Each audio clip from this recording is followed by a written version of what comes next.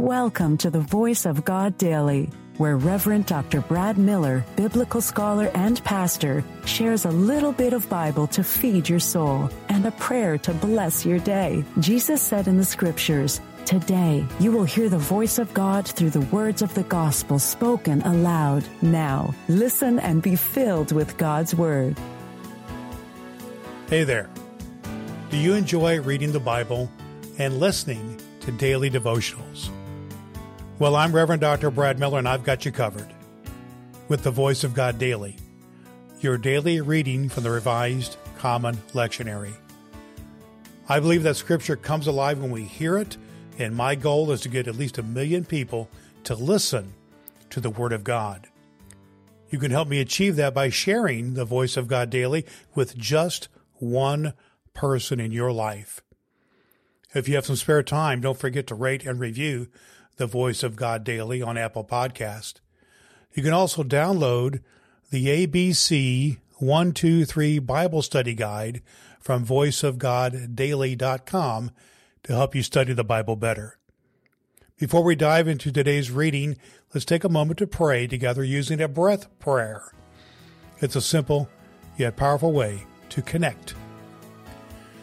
Let's have a breath and a prayer.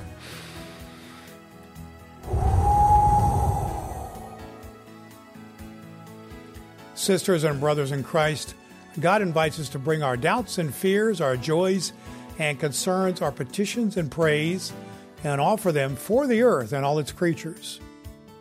Receive these prayers, O God, and transform us through them, that we may have eyes to see and hearts to understand not only what you do on our behalf, but what you call us to do, so that you remain, so that your realm will come to fruition and glory. Amen. The Voice of God in the New Testament lectionary reading for this very day, from Acts 27, 13 through 38, reading from the New International Version, the storm. When the gentle south wind began to blow, they saw their opportunity, so they weighed anchor and sailed across the shore of Crete. Before very long, a wind of hurricane force called the Northeaster swept down from the island. The ship was caught by the storm and could not head into the wind. So we gave way to it and were driven along. As we passed to the lee of the small island of Cauda, we were hardly able to make the lifeboat secure. So the men hoisted it aboard. Then they passed ropes under the ship itself to hold it together, because they were afraid they would run aground on the sandbars of Cyprus. They lowered the sea anchor and let the ship be driven along. We took such a violent battering from the storm that the next day they began to throw the cargo overboard. On the third day they threw the ship's tackle overboard with their own hands.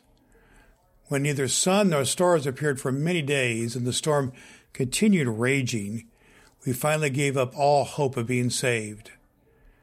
And they had gone a long time without food. Paul stood up before them and said, "Men, you should have taken my advice not to sail from Crete.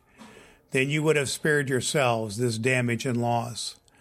But now I urge you to keep up your courage, because not one of you will be lost. Only the ship will be destroyed." Last night an angel of the God to whom I belong and whom I serve stood beside me and said, "Do not be afraid, Paul. You must stand trial before Caesar, and God has graciously given you the lives of all who sail with you. So keep up your courage, men, for I have faith in God that it will happen just as he told me. Nevertheless, we must run aground on some island." The shipwreck. On the 14th night, we were still being driven along across the Adriatic Sea, when about midnight the sailors sensed they were approaching land. They took soundings and found that the water was 120 feet deep. A short time later, they took soundings again and found it was 90 feet deep. Fearing they would be dashed against the rocks, they dropped 4 anchors from the stern and prayed for daylight. In an attempt to escape from the ship, the sailors let the lifeboat down into the sea, pretending they were going to lower some anchors from the bow. Then Paul said to the centurion and to the soldiers, "Unless these men stay with the ship, you cannot be saved." So the soldiers cut the ropes that held the lifeboat and let it drift away. Just before dawn, Paul urged them all to eat. "For the last 14 days," he said, "you have been in constant suspense and have gone without food. You haven't eaten anything. I urge you to take some food. You'll need it to survive. Not one of you will lose a single hair on his head." After he had said this, he took some bread, gave thanks to God in front of them all. Then he broke it and began to eat. They were all encouraged and ate some food themselves, although there were 276 of us on board.